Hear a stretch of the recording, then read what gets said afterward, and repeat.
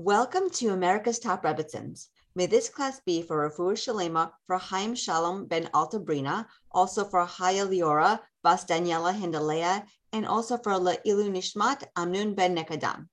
If you'd like to sponsor our podcast, please email us at atrebbitzins@gmail.com. I'm so happy to have on today's show Rebbitzin Rivka Slatkin.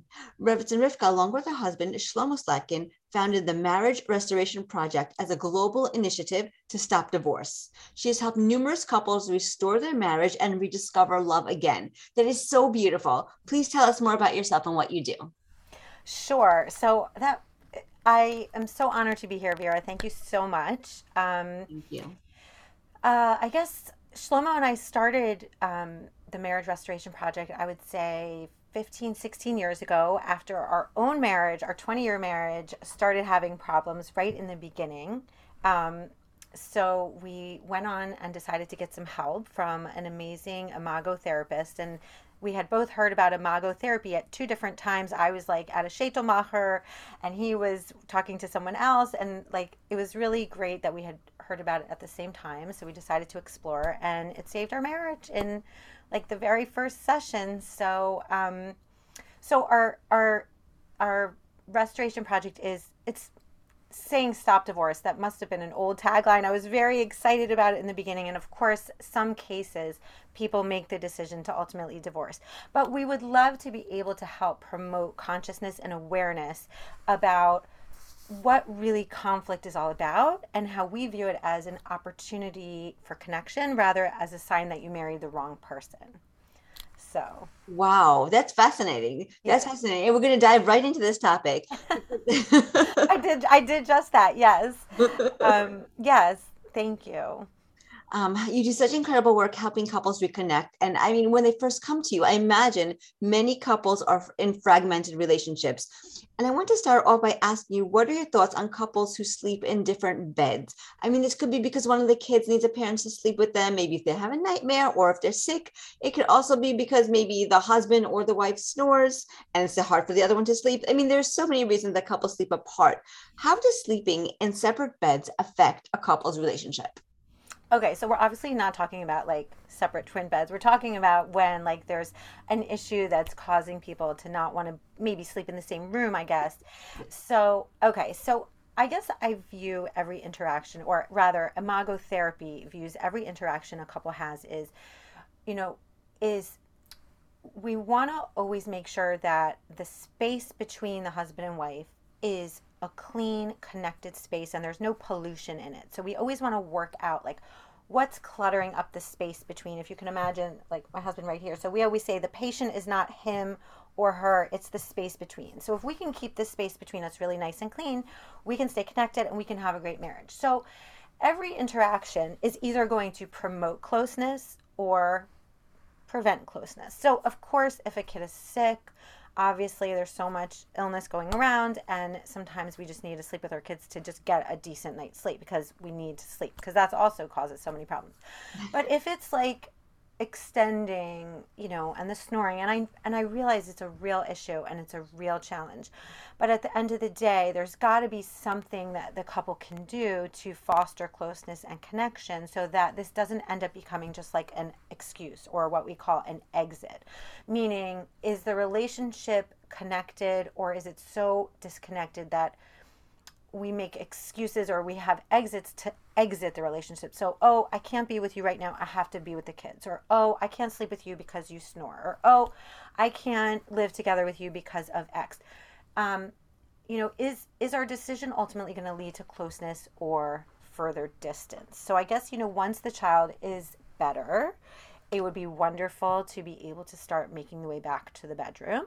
If, a spouse snores and it's really impossible and you've tried everything, tongue tie surgery and sleep apnea and adenoids, and you've looked into all that, then perhaps you can at least spend time together in the bedroom before the night begins, Mhm. and then you can leave and sleep, I guess, in where you need to sleep. But people, I guess, could question and ask themselves, am I doing this because it's uncomfortable to be around my partner and I don't want to be with him? So I'm like sort of looking for ways to escape? Mhm. Or is it genuinely just the snoring issue? We've tried everything and I need a good night's sleep. We'll spend time together. We'll have a great time beforehand and then leave the room.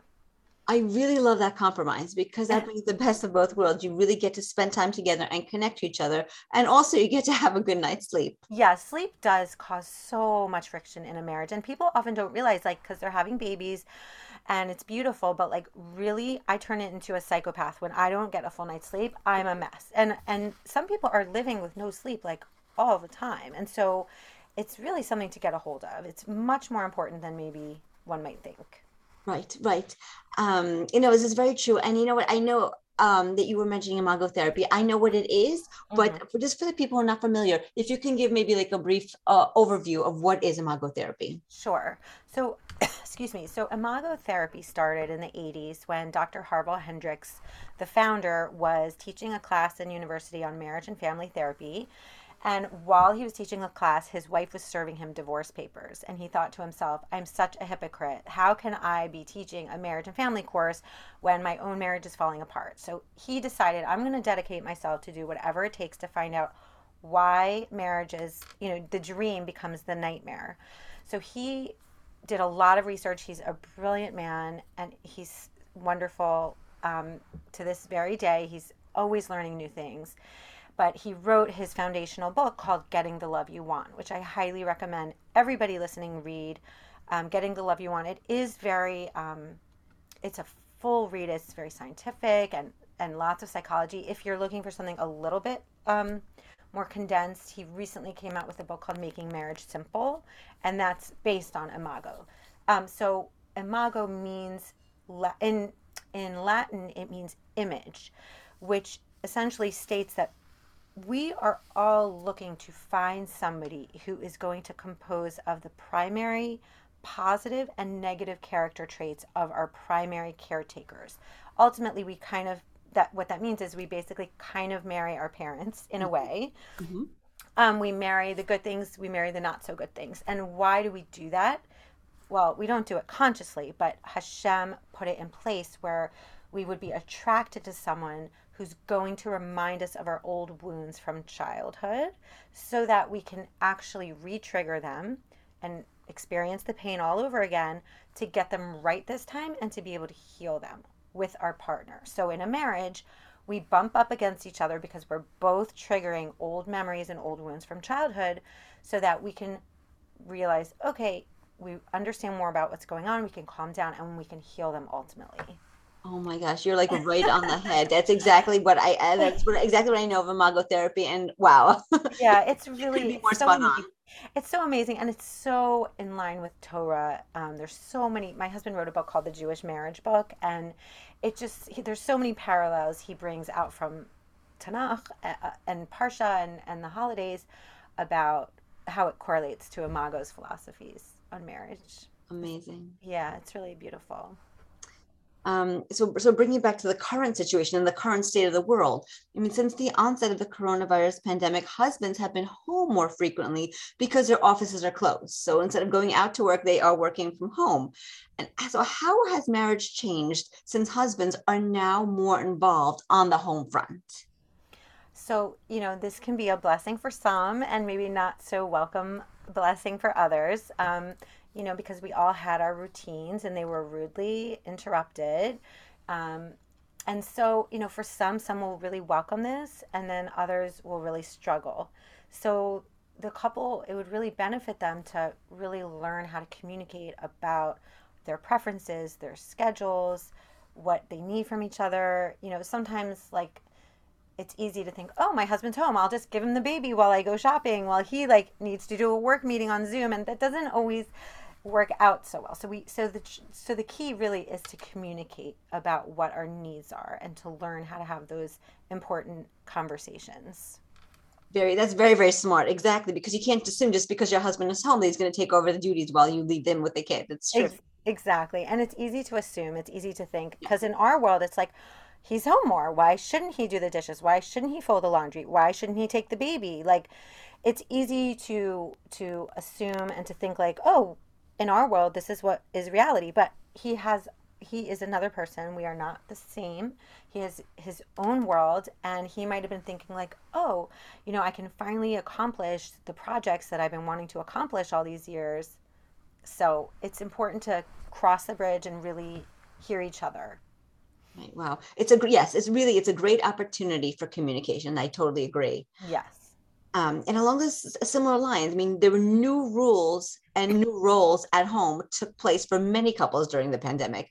So now with restrictions starting to ease a tiny bit and some offices opening up for business, how can couples best cope when things change yet again as the world hopefully soon resumes a sense of normalcy? Yeah, so not to sound like a broken record, but it's really going to come down to communication. What, what do they both believe? Maybe one person is nervous to go out, the other person's ready and totally ready to go out. So they have to really, not they have to, but it would be very beneficial to learn how to communicate and just, during a quiet time, maybe say like, honey, I'd really like to have a conversation with you about the new restrictions that are lifting and kind of like our vision for our family going forward. When would be a good time to speak? And then sort of making that appointment and asking, when can we have a time to talk about this and this new way forward, so that you can both get on the same page with this new reality. Right, right. Yeah, exactly, exactly. Open and honest communication. So this way, when people are trying to figure out what step comes next, they're really talking about it together and making those decisions together. And when you're communicating your needs, you're not expecting your spouse to guess what you want, and he's not expecting you to just know exactly what he's thinking. So it's really, really important. Yeah, it's really easy to guess. Some people are more verbal than others, so it's really easy to assume and make guesses about what our partner might be thinking. And so asking and using our words instead of expecting mind reading is really helpful. Amazing, amazing. Okay. And so this happens. This is a very interesting question. When one spouse is just going through the motions of daily living, going to work, going to the gym, going out with friends, and things like that, while the other spouse really has a total change in their complete mindset and their complete purpose to life, and they're going in a different direction, how can couples still have a sense of purpose and how can they remain in alignment?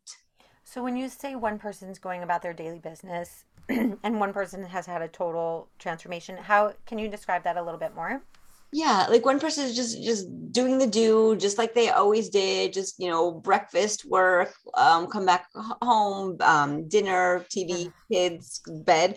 And the other spouse, maybe they've had some kind of a spiritual reawakening. Let's say maybe they want to be more observant, or maybe they discover a new passion in life and they take up a new hobby, or maybe they start a new job, or they go into another area of life that they weren't in before. Like they have like a complete shift in focus, so this person's like alive and ready and passionate about life, and the other guy or the other woman, is just doing the do as they've always done. Sure. Sure. That's what I thought you meant. I just wanted to make sure I heard it. Um, yeah, so it's a challenging thing because, especially the person that's inspired and reawakened, they want everyone around them to be inspired and reawakened. And they want to be in this environment of growth and newness. And that can be very threatening and scary for the other person who might think, oh my goodness, like what is happening? Is my entire life about to get uprooted? So that's going to take them back to a very old and scary place, possibly from their childhood. And the person who's looking for newness and reawakening is also going to be taken to a very scary place in their mind because they might think, oh my gosh, I'm going to be stifled forever. I'm never going to grow. And that's going to remind them maybe of some old things from childhood. So, number one, I would say be aware that even this quest for spiritual enlightenment could be coming out of there's something familiar about it that's old. So if someone were really to become self-aware, they might realize this is a pattern or this is something they've experienced before. So they need to understand that it could really be threatening for the other person. And so it's important to learn to be patient, really patient, and to also realize that true self-growth means that you have accepted people for where they are. So accepting the husband or the wife and realizing like they're not necessarily where I am or as inspired as I am. And true self growth means you still accept them for who they are. You don't expect that they're going to be just like you and love the same things you love. And it's really sometimes disappointing to feel, to learn that, because like I said, when we're inspired, we want everyone around us to be inspired. So it can feel like the other person is raining on the parade. But remember that the other person has their own story of fear and, other emotions. My husband actually wrote an article, I think it's on the Huffington Post website, called oh goodness, it's something about self-growth, self-enlightenment, and it really talks about that true self-growth is accepting people where they're at. That's hard. That It is is hard. really, really hard. It is really hard. I can say that, um, over the years, my husband Shlomo and I for sure have push pulled each other in those ways where maybe, he's really excited about a new safer or a new, I don't know, path that he wants to take. And I'm kind of like, oh, is this gonna change everything I've already done? Or I get really excited about something and I'm like, come on, you got to see why it's so great. And he's just kind of like, oh, not this again. So it's really, it's very hard. But like I said, that's why marriage counseling, in a way, or marriage work, is not as exciting and fun as like going on a yoga retreat or going on a meditation retreat or doing all this self work, because it's around, self work is basically around the self. It's kind of selfish in a way. It's all about the person doing the work. Marriage work, where you're actually considering another person and considering that they have their own story and their own reality, that's not as, dare I say the word, sexy. Like there, that's not as fun, because it's so fun to be able to be like, oh, I'm going on a 5 day silent meditation retreat. Like it's all about me. And it's hard, but yeah, it's definitely hard. And I guess the little bit of advice I have is that if you can slow your brain down and you can learn how to have a connected conversation with your partner without, interjecting or butting in or pulling teeth, then you might find that your spouse is actually just as enlightened, if as you are, if not even more so, and a bit grounding for you. And it's actually very exciting to find out like they're not the drag that I thought they were. It just might have seemed like that, but they have their own truth, and it's sometimes can be very exciting to get to know that person's truth. Um, and the only way to really do it is if we sort of put a pause on our own self and our desire, to go more into the self, but get like almost like getting curious, like who is this person, and what matters to him, and what's important to him, and what does he love, what is he passionate about. It's exciting to find those out. That is really exciting.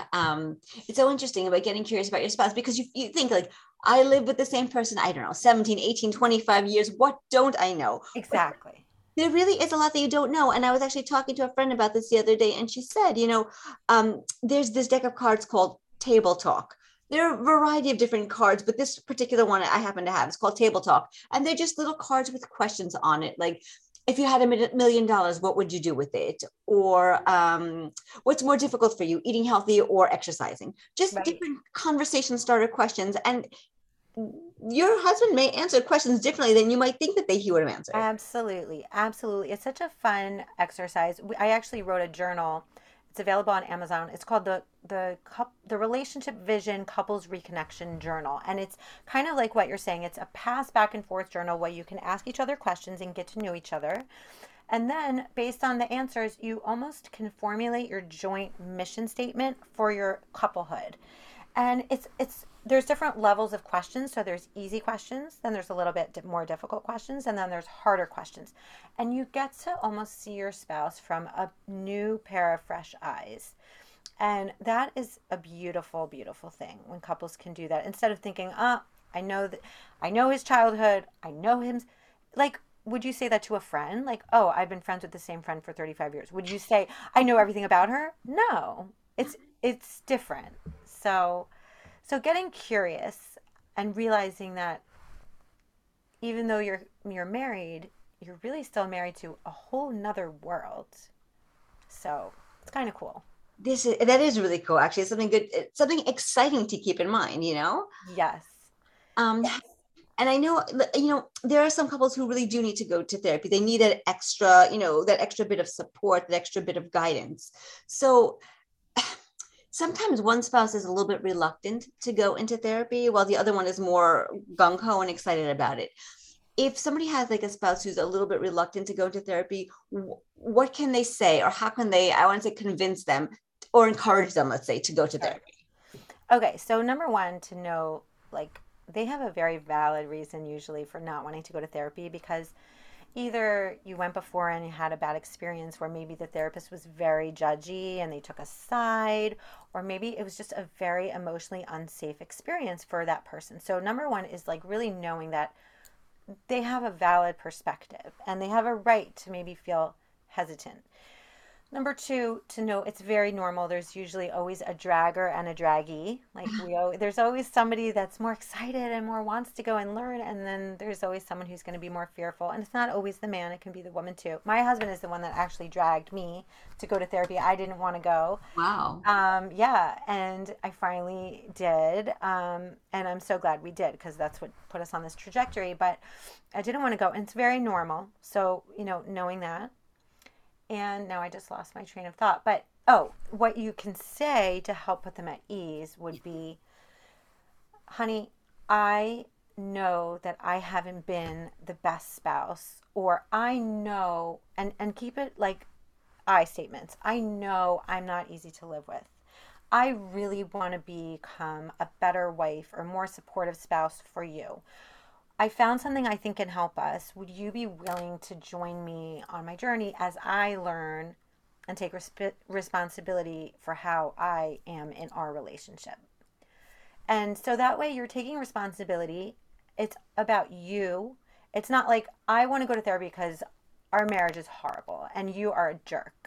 Because, someone's not going to be so receptive to hearing that. So if you can help put them at ease and really keep in mind about how you speak, are you speaking in a way that is um, taking responsibility or more shaming and more blaming? So in Imago, well, Shlomo and I call our practice the no shame and no blame. Um, well, we run retreats, so we call them the no blame and no shame couples retreats. And it's teaching couples how to speak in a way that eliminates blaming and shaming, which would be name calling, accusations, and sometimes just learning that one thing is like life changing. So, Wow. That is, yeah. it's true. Yeah, because a lot of times couples attack each other and that's never productive. Right, it's not going to help you ultimately get what you want, which is your husband to come to therapy. So, even though it might sound like I'm asking you to take all the blame, because obviously it always takes two. It's not that you're taking all the blame. It's that you're finding the parts that you can take responsibility for and show up for, and then helping put them at ease, so he can maybe be like, oh, okay, yeah, I'd go along with you if you want to explore, if you want to explore your role in our marriage, or you want to explore yourself. Like it puts them at ease a little bit more. I can't promise it's going to work, but that's often what we say is, I would really like to learn how to become more of a supportive spouse to you. Would you come with me on the journey to learn how to do that? And that is beautiful. That is beautiful. Yeah. And before I go, I just want to give like couples just more hope. I want to give the couples strength. And his, like, so I want to see if maybe you can share with us maybe an anecdote or two, either about from your personal life or from one of the clients that you work with, about how marriage therapy really works. Like taking like a real problem situation and a couple who's worked through it and really come out successful and have gone on to have a happy marriage. Sure, we see it all the time. Our practice is a little bit different, I will say, because we don't do weekly counseling. We believe a couple, it's kind of like when you take your car in, right? And the engine light's on, and you're like, okay, take it to the mechanic. And you're like, okay, fix it. And he's like, wait a minute. Like, I need to do a full diagnostic. Like, I need to look under the hood, spend hours looking at this car to tell you exactly what's wrong. So we sort of have a similar philosophy where we see couples for 2 days, either privately or in a group setting. We have a group coming up in March in Baltimore where couples can participate online. So it's 2 full days. I'm going to say between 6 to 8 hours a day. The Mhm. private ones are 6 hours. We spend 6 hours a day with a couple, looking at everything. We think about our childhood. We think about so many things. We look at the dynamic of what's going on and we help them learn no blame, no shame communication. And after the 2 days, couples come out with so much hope and so much hope that their marriage could be different. Because when they walked in, they thought, like you said before, I'm married to this guy 30 years. I already know everything that's going on. What's going to change? Right? But after the 2 days, they're like, oh my gosh, I never realized that when I get mad at him for leaving the toothpaste cap off, it reminds me of when I was a kid when nobody did anything for me and I had to do everything myself. And I feel totally unsupported and uncared for, right? So when we can help people get conscious about their triggers, they have a new awakening. And then after the retreat, then we offer follow-up sessions where like typical marriage counseling sessions. So this, this is what happens in my own marriage. This happened, the very first time we went and I learned, I was complaining all about how I felt like I had to do all the chores. I had to do the dry cleaning and fix things and da da da da. And I was just nagging, Shlomo, why don't you fix this? Why don't you do this? Why don't you do? And when I finally learned where it was coming from, I was able to become a lot more conscious as a person, and our whole dynamic shifted. And we see couples able to do this married 30, 40, 50 years, married several times to several different people, finally get it with this kind of approach. Wow. And this is Yeah. the Imago therapy approach. Imago, yeah, and specifically our retreat model, which I don't know, most Imago therapists actually, most therapists don't do what we do, but we specialize in marriage counseling intensives, like that deep look under the car hood to find out what's really going on. And can you let everybody know like how they can find you, the name of your practice, and how they can? Yes, they can visit themarriagerestorationproject.com. It's a little bit long, but themarriagerestorationproject.com, and has all the information of our upcoming retreats on there and any private intensives we offer. And of course, anyone can contact us through text, email, um, phone call. Yeah. Awesome. Wonderful, wonderful. I will include the link in the description of the podcast so Okay, people can great. find it there. But thank you so much, Rebbitzin Rivka, for being on America's Top Rebbitzins. We really, really enjoyed having you here. And I think we really learned a lot today. Oh, thank you. It's my pleasure. And may all the learning we did today be for Refuah Shalema, for Haya Liora Bas Daniela Hindalea, for Haim Shalom Ben Altabrina, and also for La'ilu Nishmat Amnun Ben Nekadam. Thank you so much. I mean, sure. Take care. Thank you.